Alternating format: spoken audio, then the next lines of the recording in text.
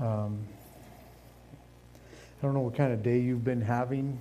If you've just been kind of going through a lot right now.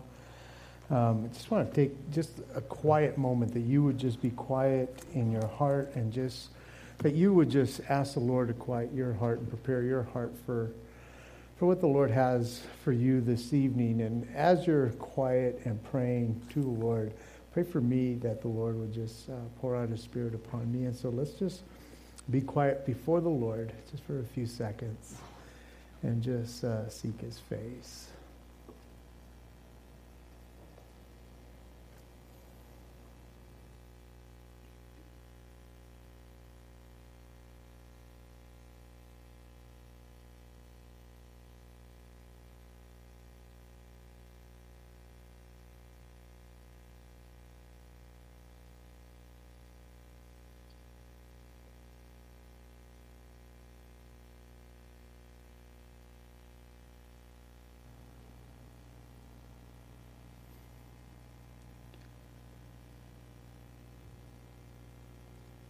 Lord, you told us through your word to be still and know that you are God. And Lord, even right now, still our hearts that we might be able to listen. Pour out your Spirit right now upon all of us, even as you've already allowed us to worship and to honor you. Lord, help us to worship with your word right now. In Jesus' name, amen. If you will, turn to 1 Samuel chapter 29.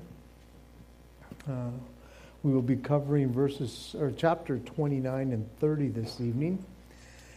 We will have one more study left after this in 1 Samuel, and we will finish off 1 Samuel next week with chapter 31, and then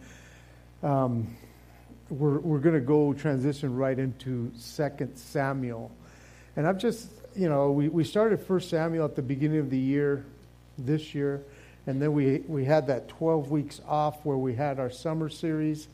And then we just jumped right back into 1 Samuel. And for the last couple months, it seems like we've just been trying to cover a couple chapters on a Thursday evening. Sometimes we didn't get all the way there, but we've just kind of been trying to do 2 chapters at a time. And we're getting to the end here. And even as we saw last week, David is not in a great place right now. It wasn't one of David's finest moments. He has been battling life. He's tired. He is doubting what the Lord has said to him, and he is doubting that the Lord will come through with what He has promised to give him. And I don't know if you've ever been there before. I don't know if you've ever been tired. I don't know how long you've been walking with the Lord, but there's times in our lives where, you know that the Lord is faithful, right? You know that, man, He just comes through, man. You're like, thank you, Jesus, all the time, man. And then it's a time of waiting. It's a time of wilderness. It's a time on the run, basically escaping from life, basically. And that's where David's been. He's been running. He's been a fugitive. And God had promised him the kingdom. He even sent Samuel over to his father's house, and he anointed him.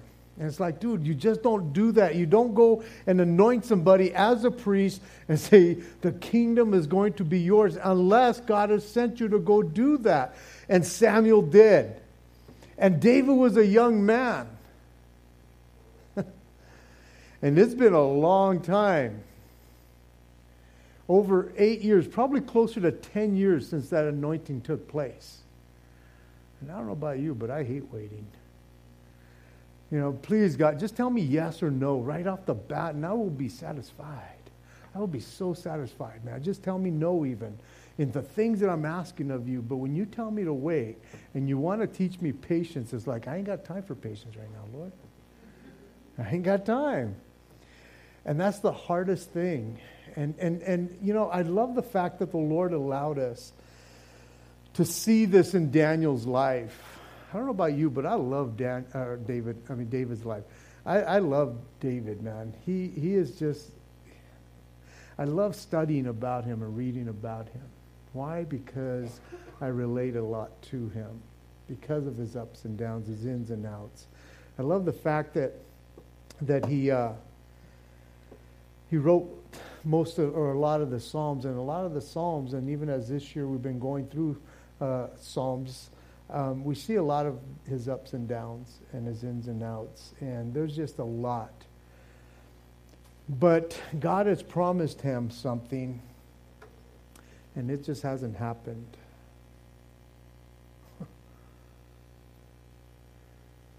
Cultivating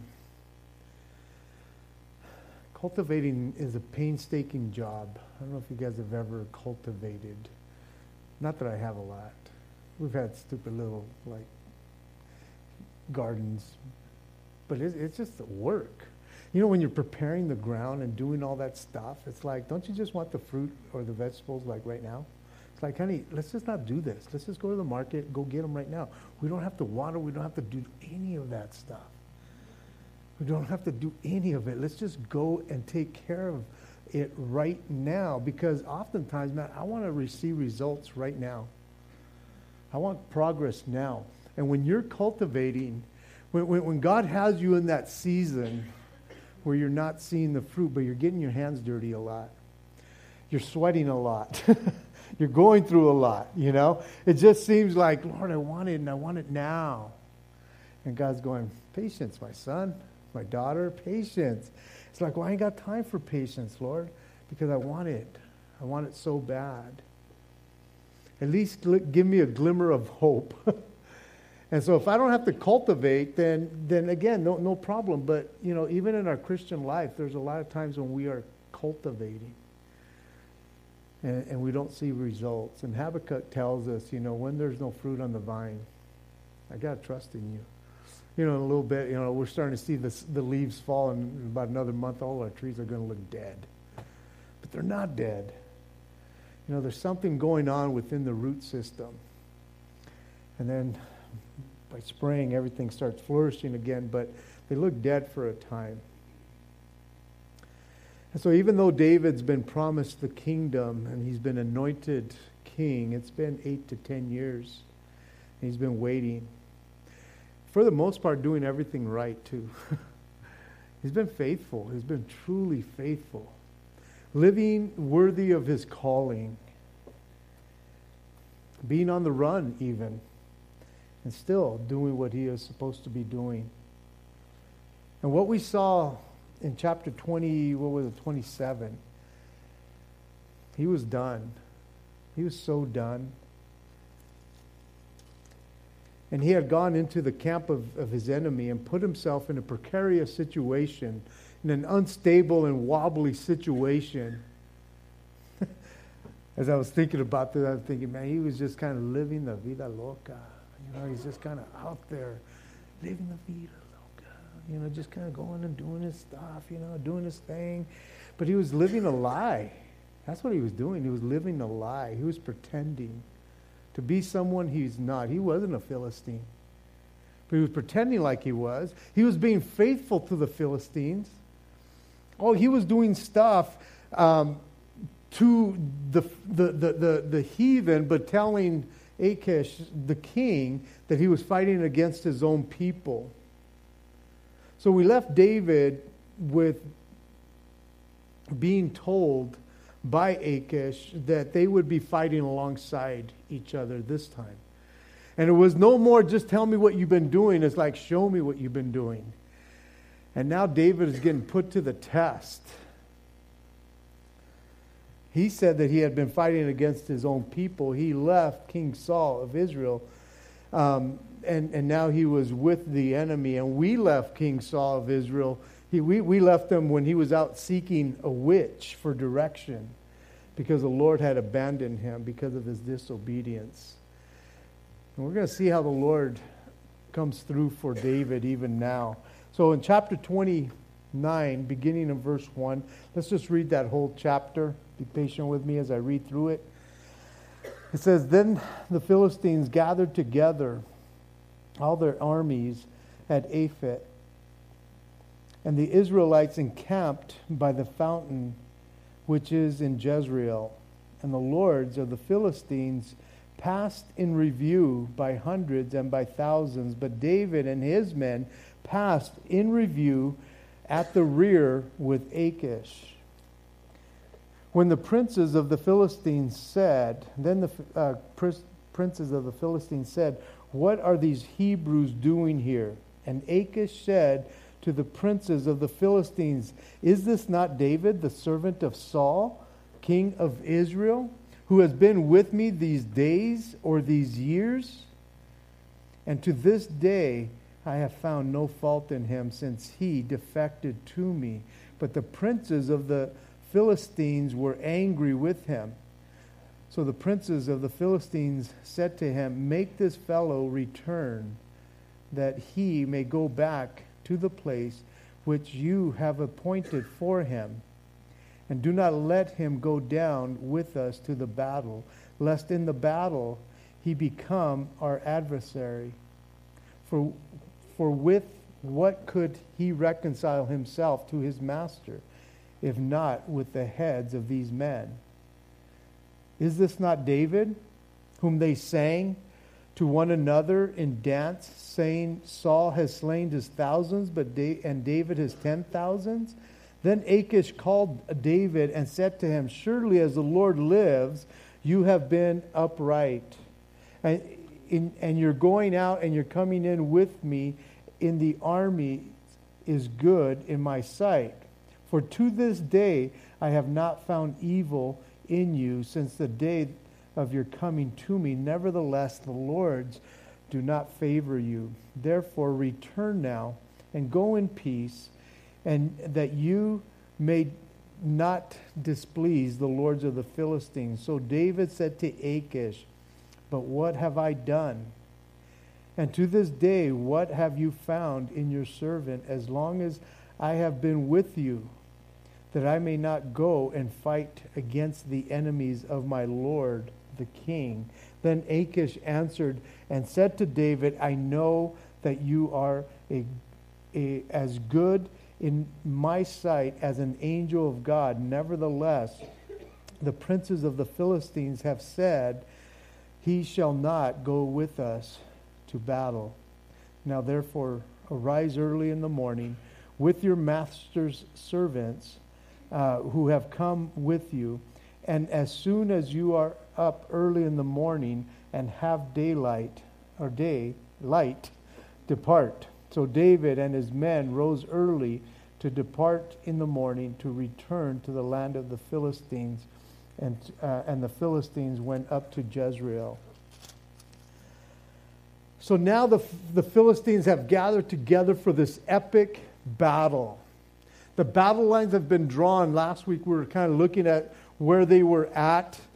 They were up in the northern part of Israel, south of Galilee, but to the west, on the other side of the mountains by Mount Gilboa. If you looked at your map, you could see that they were around the Valley of Megiddo area, and that's where this battle is going to take place. We were told that the armies of the Philistines had gathered together at Aphek. Aphek, we had run into Aphek back in chapter 4 of 1 Samuel.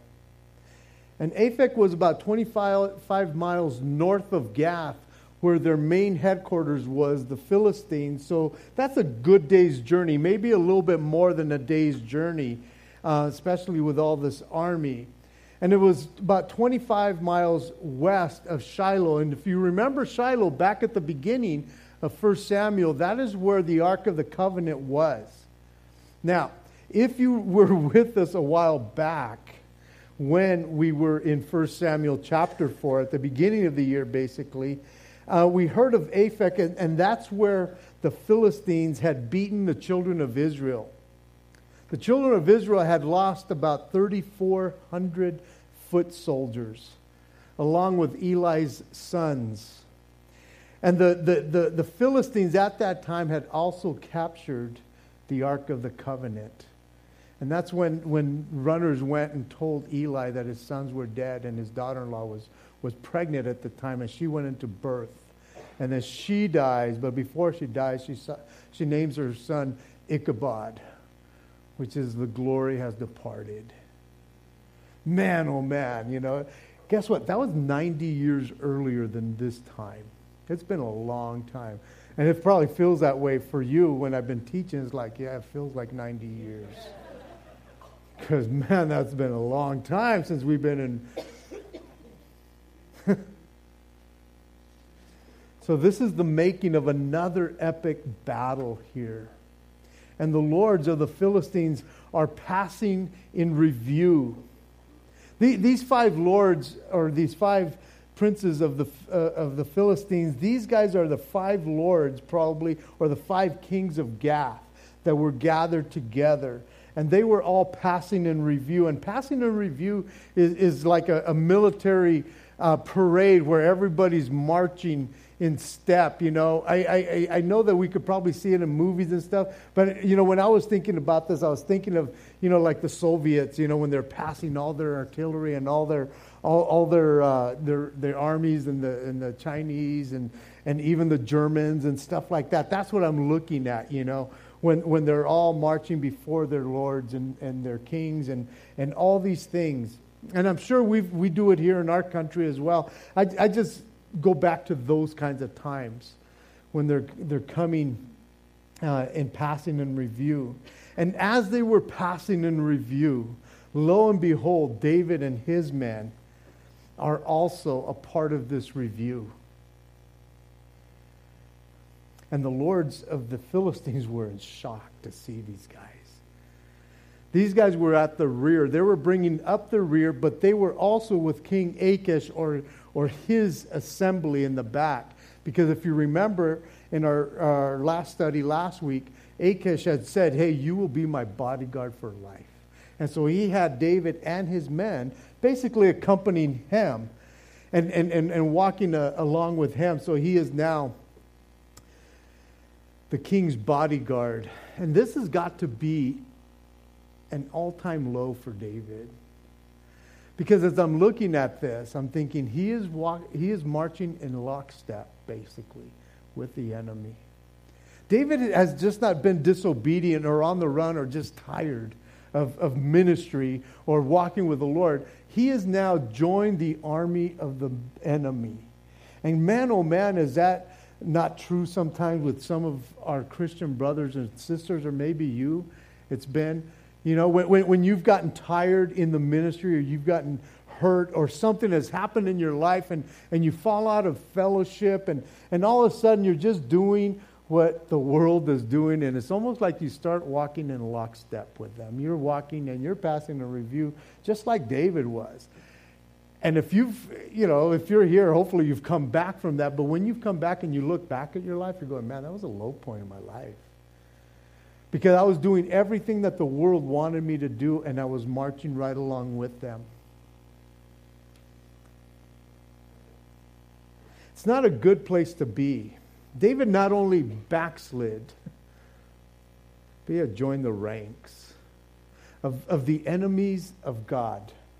He had joined the ranks, and now he's marching, in a sense, to go even fight against his own people.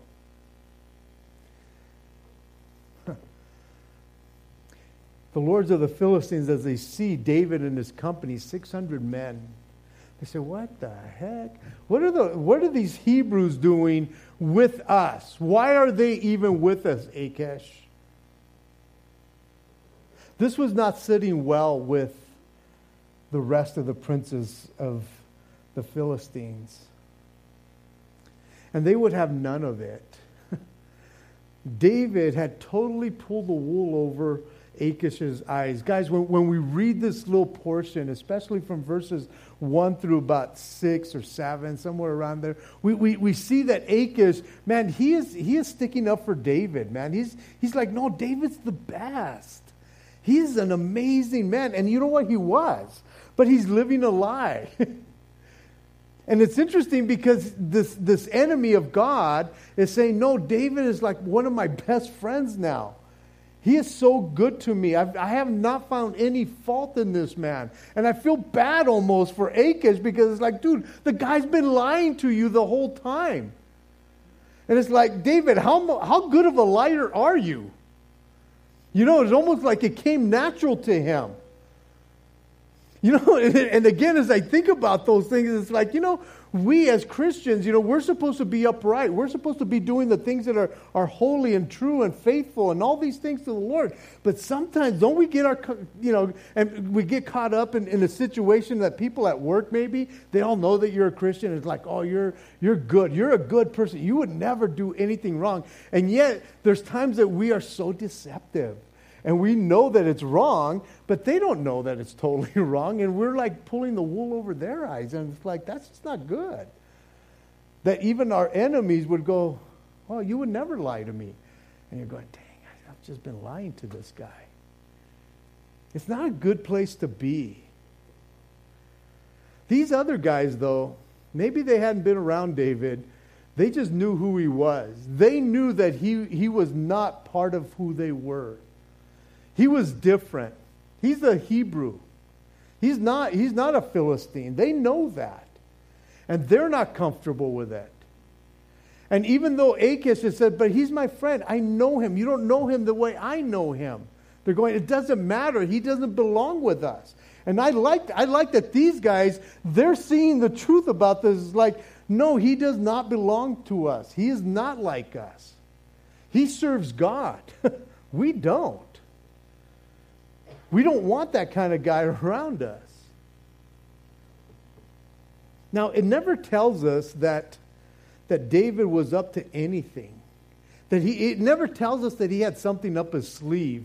That, man, he had already planned it out. That once they get in the middle and the heat of the battle, man, he's just going to turn. And all of a sudden, man, he's just going to kill all of them and stuff like that. But these guys are thinking that. These guys are thinking, no, he serves somebody way bigger. And it's quite possible that he is going to turn on us. These princes didn't trust David not one bit. Now, I don't know which is worse, being trusted by your enemies or not being trusted by your enemies. I don't know which is worse. That your enemy would trust you because you've deceived them in such a way that they're going, no, you're a good guy with me. And all the while you've been lying. Or that your enemies are like, no, man, I don't even trust you. So I don't know which one is worse there. But I do feel bad for Achish because he has believed everything that David has told them. Never really seen any evidence of what he's been doing or what he's been telling him. But believing him because he is David. And guys, there are non-believers out there that will trust you because you say you're a Christian. They will trust you. They will put their trust in you. Why? Because they know what a Christian should act like.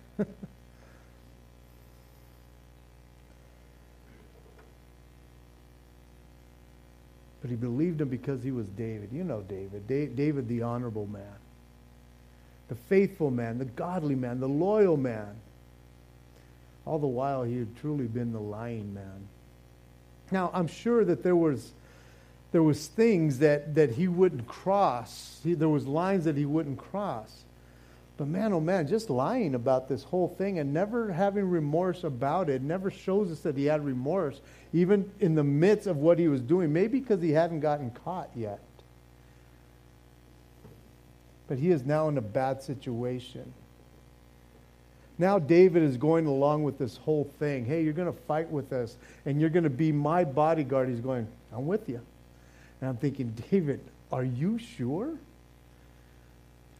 What's going to happen here? Because as I was studying this, I'm going, is he going to go through this whole thing? Is he going to go through with it? Would David fight against his own people? Would he kill his own people? Or would he turn on Achish and the Philistines in the middle of the battle? It's a bad situation that he's in. It's bad enough going against what you know is right. But I think it's even worse than going through with it because you're afraid of being found out. Instead of stopping and apologizing to the people or asking for forgiveness to the people that you've been deceiving, you're thinking, I am far too much into it. I have to go through with it. And I just think, like David, you put yourself in that situation. At any time, you could have just said, you know what, enough. I've been living a lie. I shouldn't have been doing this. Now, I don't know if David was aware of what these guys are arguing about with Achish. I don't know if he's aware of what's going on. But what God is doing right here at this time is total grace. He's going to show David total grace here. Because David has put himself in a situation that if things don't change, he is actually going to fight against his own people, and he will be killing his own people in this battle. And yet God is somehow stepping in and not going to allow David to pay the consequences here for his lying. God is saving his bacon here, man. And I don't quite understand that, because he does not deserve to be saved from the situation. Why? Because he put himself in there and he knew exactly what he was doing. Because in those chapters that we covered last week, not once did he seek the Lord. He was tired of seeking the Lord. All of a sudden, he's doing his own thing. He's going his own way. He's not even asking for direction from the Lord. And it's almost like, well, Lord, let him pay for the consequences, dude. Come on. You know, he's put himself in that situation. And as I say that, and as I'm thinking that, I'm going, I don't want to pay for the consequences of my stupidity. I want God to save me every time. Every time I do a stupid move, a boneheaded decision by my own doing, I want God's grace and mercy. But David hasn't even cried out to him, and God's already acting on his behalf. I'm thinking, really, Lord? You do that on our behalf? Now, I wouldn't test him that way. I don't want to test him. And I'm not saying, hey, why don't you guys test it, see if you guys have to pay the consequences or not. And then come and give a testimony if you have to or not. I'm not saying that. I'm not saying, hey, go do some boneheaded moves and then see if God just kind of saves you.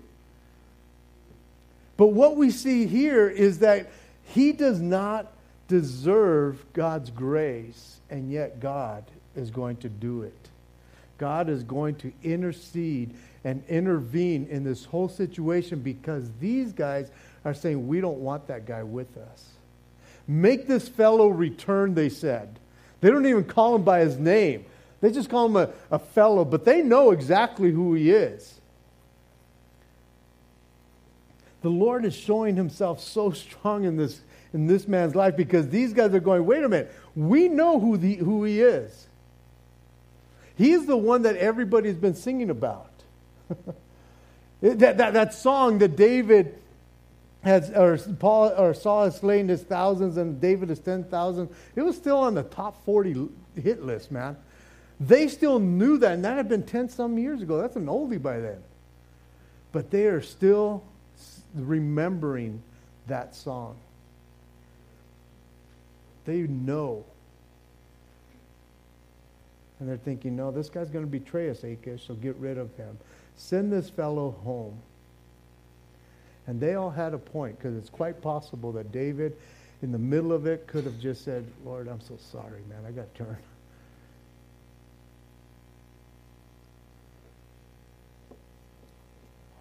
But I truly can't see David, because I can't see him going through it. I really can't. These guys hadn't forgotten who David was. And so in verses 6 through 11, through the end of the chapter, it says, then Achish called David and said to him, man, dude, I feel so horrible about this. You have been so upright for me. Everything you've done, man, has been great, man. Everything in my sight has been good. You're an amazing guy, but it's these other guys, you know, they don't trust you. And I'm trying to talk them into it, but they won't listen to me. So, David, if it's okay, can you just go home? I'm wondering if David in the background is going, thank you, Jesus, thank you, Jesus, thank you, thank you. I mean, Jesus hadn't come yet, but you know what I'm saying. Thank you, Lord. Thank you. David had fooled his enemies. He had done all these things, man.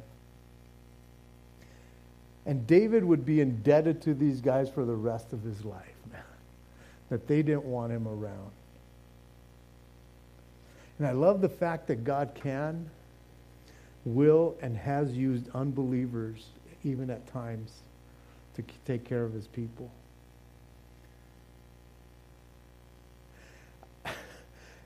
David in verse 8, but what have I done? To this day, what have you found in your servant? As long as I have been with you, why can't I go and fight with you? I'm thinking, man, you need to win an award here, man. That's some good acting right there. Because, again, man, I have to believe that deep down inside he's going, oh, Lord, thank you. Thank you for being so gracious to me. And yet he has to tell, like Achish, it's like, man, dude, you know, man, I'm like right there with you, man. I want to go fight those guys because he's been after me. But you know what? I want to do what's right. I'll go back home. I love it, man, because God just protected him. And so he should have won a good award there. But it's interesting at the end there, he says that he had been faithful, a faithful servant to this guy.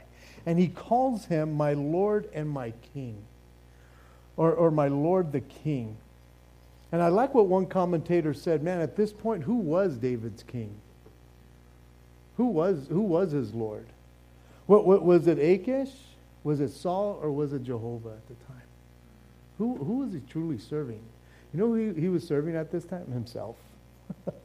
Himself. He was so into what was going on with him at the time. He was the one that was truly the king of his own life. Because he wasn't really serving anybody. And I would bet that deep down inside, he knew that the Lord had saved him. Because even though he was disobedient, there were still lines that he hadn't crossed.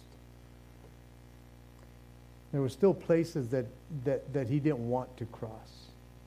And God protected him. God had mercy upon him. He was looking out for him. And when Achish says to him, go back or go in peace, he was basically telling him, hey, you got an honorable discharge here. But for the most part, David hadn't been honorable at all.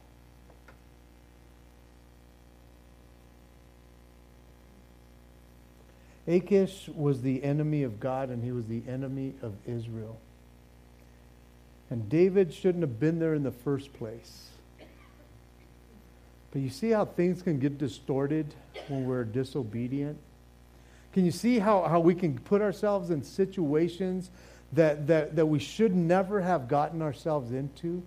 But because when things are all about us, because we're not happy, because things aren't going our way, because we're tired, because God hasn't really come through the way we expected him to, in our timing, we get so bummed out, we get so into ourselves that we begin to do certain things that we find ourselves in these situations.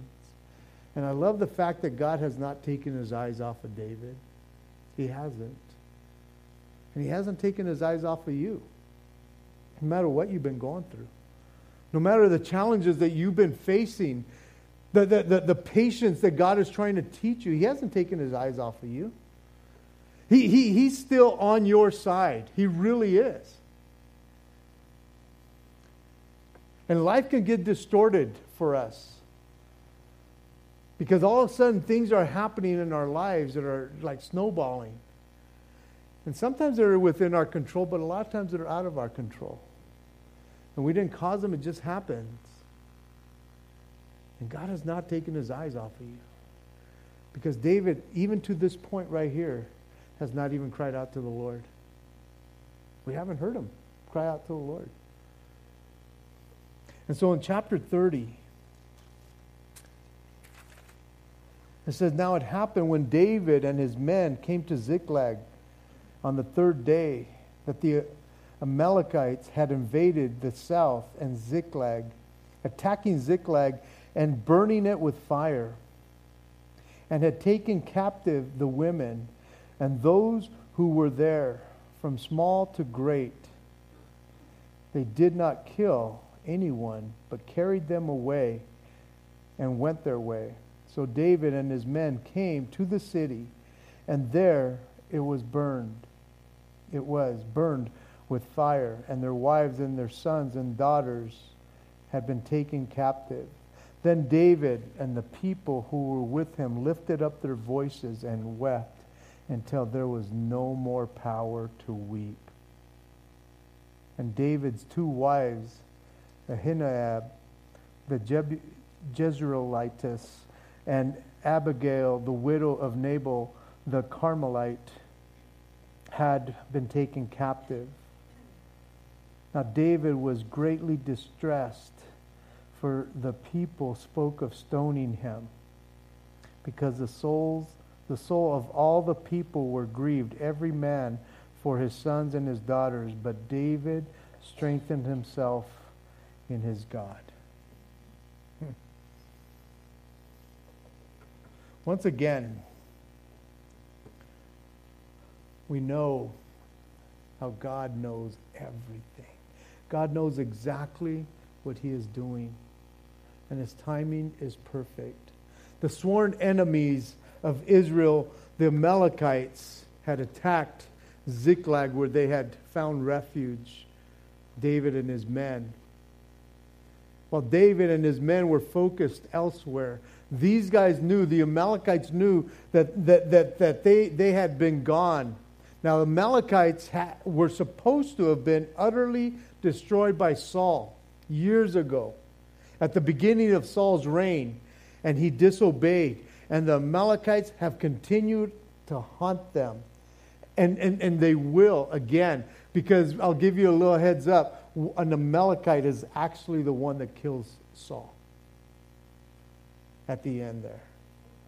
No doubt David and his men had raided some of their people, the Amalekites' people down south, and they are out to get revenge because they knew that all the men were gone. And so they go into Ziklag and they take all the women and children, everybody, and they burn the place down. It's interesting because they did not kill any of them, which I find it fascinating, because David, every time he raided some of their places, he did not leave anybody alive. He killed men, women, children, animals, everything. He took care of he decimated them. And it's interesting that these guys didn't do that. Again, God's grace upon these guys, because again, if I am an enemy of somebody who's killed my family, I'm going to go kill them. I'm going to take revenge upon them. And yet they don't do that for some reason. And I don't quite get it. And once again, God shows mercy and grace on David's behalf.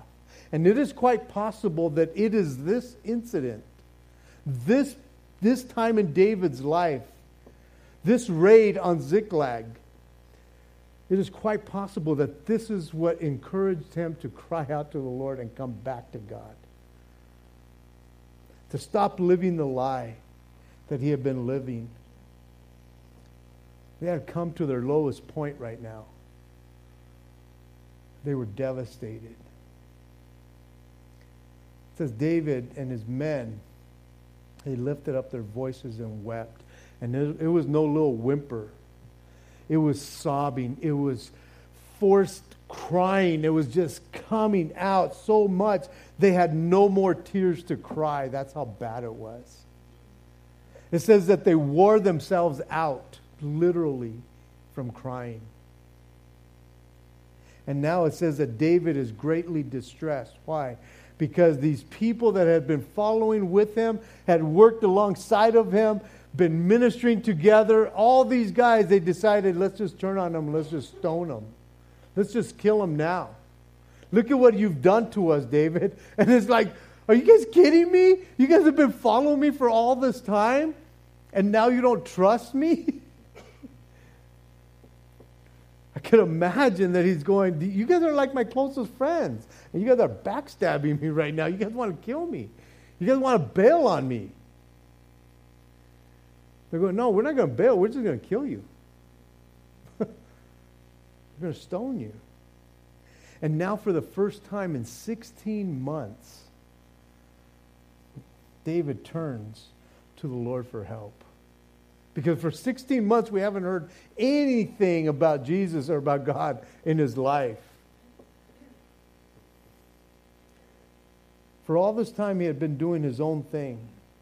What was good for him. He had been out for himself, living a lie. And doing things that were keeping him from the blessings of God.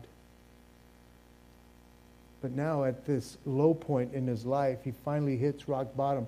There's no more strength in David's life. He has come to the end of his rope, and it says that he strengthened himself in the Lord his God. And what a good place to be, guys. Because oftentimes, it's not until we're totally done that God will finally reach and pick us up. Because oftentimes, if there's still some of you left, if there's still strength in you, God says, well, I'll just let you go until you're totally done without strength. You know, I've heard it said that somebody who's drowning, you let them stay in there until they're about to go down for the last time. And then you go in there and pick them up. I'm sure the person is probably going like, I'm drowning here. It's like, yeah, but if I jump in, you're going to take me down with you. And I can't do that. And so they wait until the person's just like ready to go limp, and then they jump in there. And oftentimes, isn't that how far God lets us go in our own life? And that's where David is at. Nobody has any more strength because they're wailing, they're crying, and David is going, man, I am so wore out, and now they have enough strength to kill me, though. Yeah, they can't cry no more, but they still can pick up some stones and kill me. And David's at the lowest point in his life that he finally calls out to the Lord. And what a good place. What a good place to be sometimes, guys. I don't like being there, but it's a good place. It really is. Because if you can still manage your own affairs, oftentimes you're not going to cry out. If you still have a little strength, God's going to say, I'll wait you out. God will stay out of our way, guys. He will let us do our own thing. And all of this reminded me of the story of the prodigal son. When the prodigal wanted to go do his own thing and live a prodigal life. And the father let him do it. He didn't go running after him. He let him do it.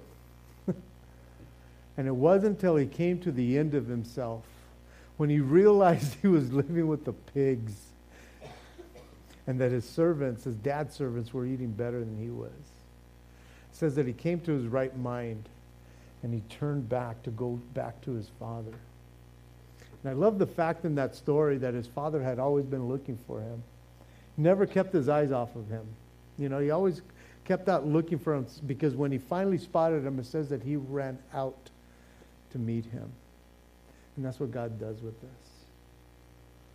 If we want to go do our own thing, he will let us go. And you will wear yourself out. We will wear ourselves out going out there. But he won't keep his eyes off of us. It says in verse 7, then David said to Abiathar, the priest, Ahimelech's son, please bring the ephod to me. And Abiathar brought the ephod to David. So David inquired of the Lord, saying, shall I pursue this troop? Shall I overtake them? And he answered him, pursue, for you shall surely overtake them, and without fail recover all. So David went, he and the 600 men who were with him, and came to the brook Bezor, where those stayed who were left behind. But David pursued, he and 400 men, for 200 stayed behind, who were too weary at that they could not cross the brook Bezor. Now, as soon as David set his face to seek the Lord and to inquire of him, it's as if God had been waiting for him. God had his ear ready for David's voice. And as soon as he cries out to him, says that he answered him. Much different than what we read about Saul last week. It says when he inquired of the Lord didn't answer him. Why? Because he knew his heart. He knew David's heart. He knew that David had got himself in a bad situation, but that was his man. Saul wasn't his man no more. And I don't quite get it, man. I don't know why God answers one guy's prayer and he doesn't answer this guy's prayer.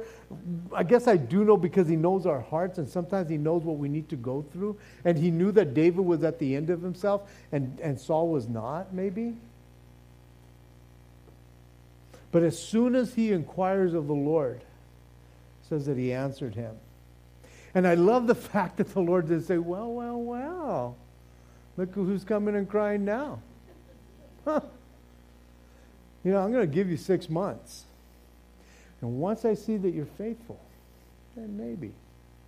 No, he didn't do that. I love the fact that God said, you know what, let's just start at square one again. And let me bring you back up.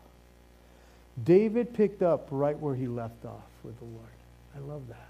And I tell people that have been backslidden, people that have walked away from the Lord, you don't have to start at square one. You can't be born again. You can't. You just can't. That was a one-time deal there, man. You can't go back to being a little baby in Christ. Pick up where you left off. Just start walking with the Lord right now. And that's what David does. And I love the fact that God doesn't make him jump through all these kinds of hoops. He doesn't say, well, you know what, I don't know if you're truly serious. No, he knew his heart. And so he just picks up. And all of a sudden he's in God's good graces again. He sought the Lord, and the Lord answered him and delivered him from all of his fears. All of them. He began to lead him just like before. But for all those months, I believe, David had just missed out on God's blessings. And that's what happens when we backslide. That's what happens when we do our own thing, man. And we think that we're doing okay. We're actually missing out on the blessings of God. The Lord hadn't left David, even when David had left the Lord.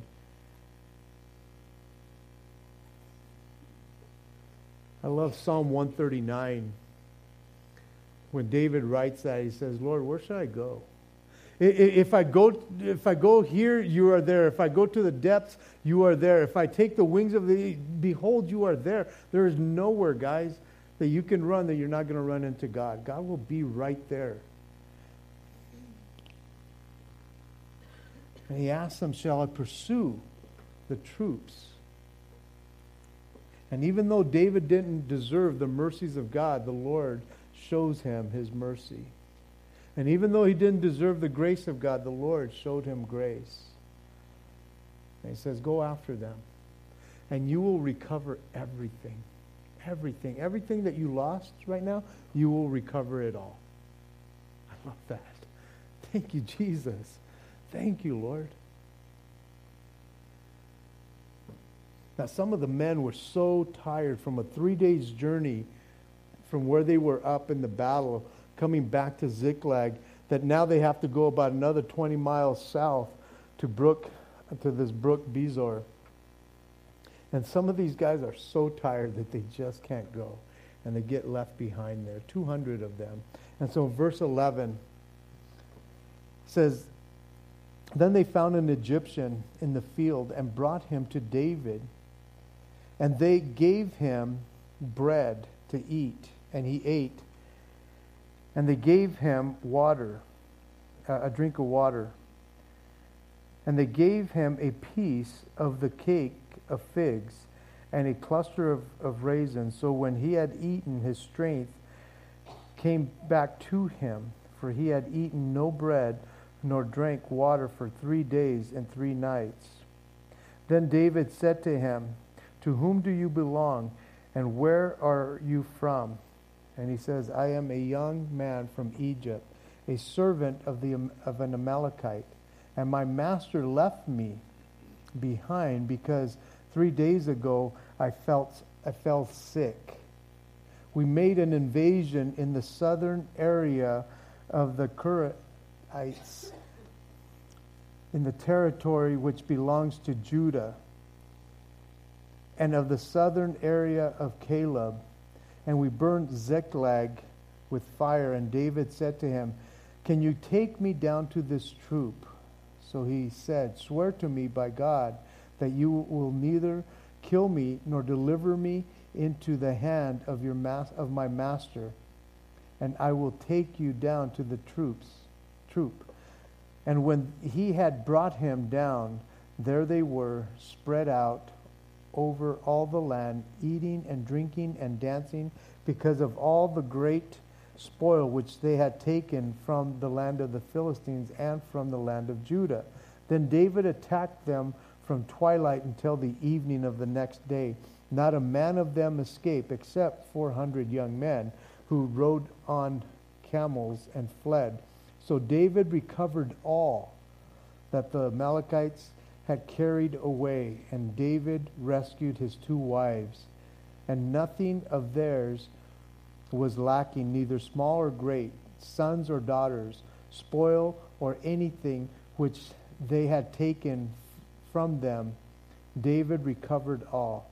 Then David took all the flocks and the herds they had driven before those other livestock, and said, this is David's spoil.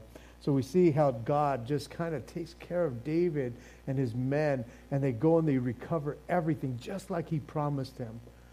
It's interesting because they had no clue where these guys had gone. And God, again, man, by his sovereignty, he allowed this young man to get sick so that he would be the one that leads them.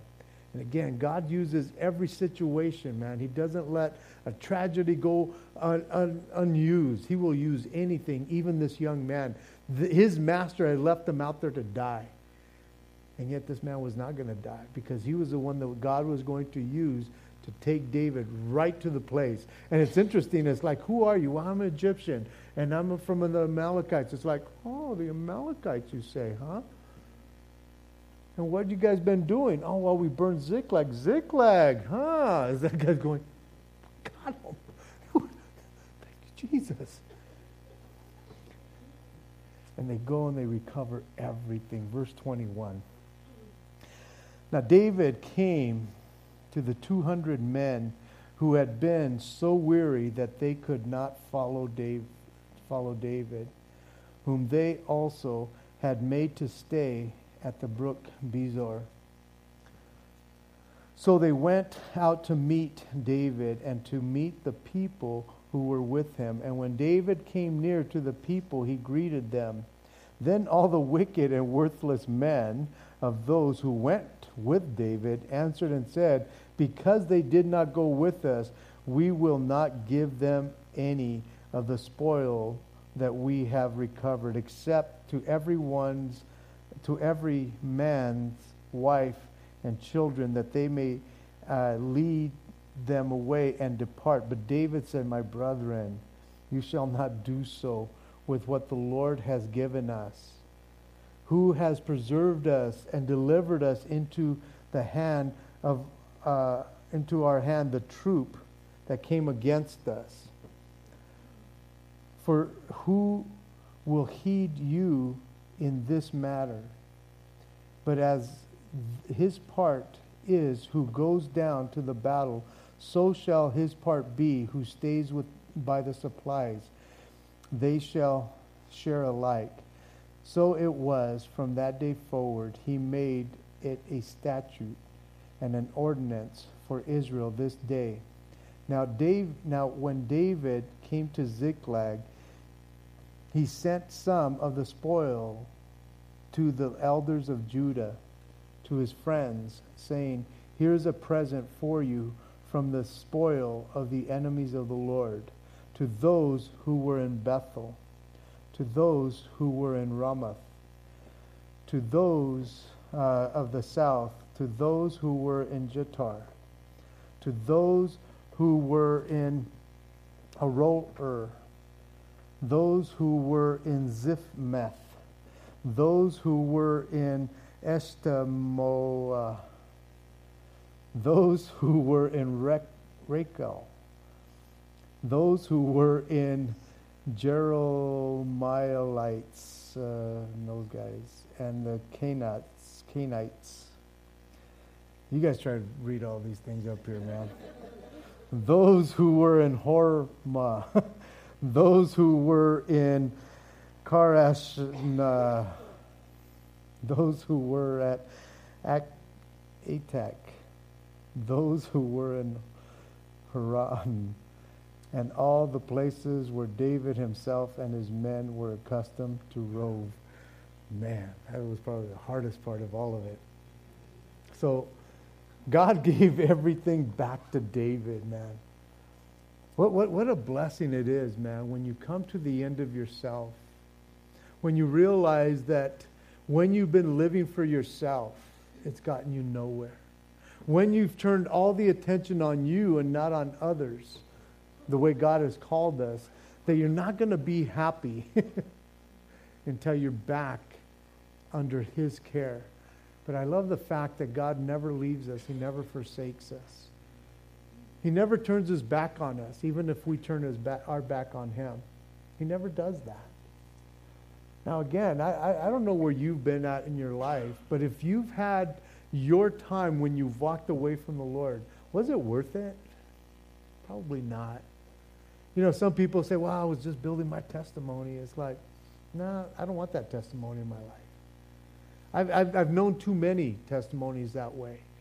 David is a good example for me. He really is. He's in here for a reason. That when he went and did these things and put himself in bad situations, man, it was God who rescued him. He didn't rescue himself. Everything that we've read about David, whenever he was in battle, God delivered him. But when he decided to escape himself, he put himself in bad situations. Guys, it's never good. It's never good. I like what Jesus told his disciples when many of them were following after him in John chapter 6. And it says that many walked away, and he turns to his disciples and he says, do you also want to walk away or go away? And Peter says, where shall I go, Lord? You're the one that has the words of eternal life. So I've come to know who you are. And guys, my heart is, and my prayer is that that's where you would be. This world has nothing for you. It really doesn't. And you can try, and you can go, but He will not take His eyes off of you. But you will come back with some scars. And David, because of all this that he did, he was a man of blood because of that. It wasn't so much that he killed Bathsheba's husband. It was all this other stuff that he did. That he had blood on his hands and he could not build a temple. God still was going to use him, don't get me wrong. But He wasn't going to allow him to build a temple because of a lot of this stuff that he did in this time. So let's close in prayer. Let's stand as we close in prayer. Father, thank you once again for the examples that you give us through your word. Father, you have shown us time and time again examples of men and women throughout your word who have been there, who have been put there for our example. That, Lord, we would not follow in their footsteps when they decide to become disobedient to you and to your word, Lord. And I pray for my brothers and sisters that are here tonight, Lord. I don't know what they're battling with, Lord. I don't know if some of them are tired in ministry. I don't know if some of them are just battling life and they're just heavy laden. And they don't know what to do, Lord. And they've contemplated just going and doing their own thing. And I pray for them right now. Now, Lord, even this message would speak to them. Father, that they would come to the end of themselves, Lord, to cry out to you for direction and guidance.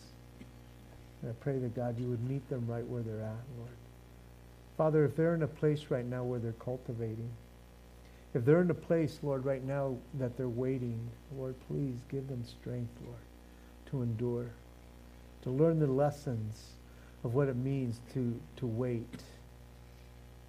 Lord, please, Lord, give them strength, Lord, through this time, and that they would strengthen themselves in the Lord through your word, through prayer, through fellowship, Lord. Please, Lord, I pray you would meet them right now. And we bless you in Jesus' name. Amen. Guys, if you need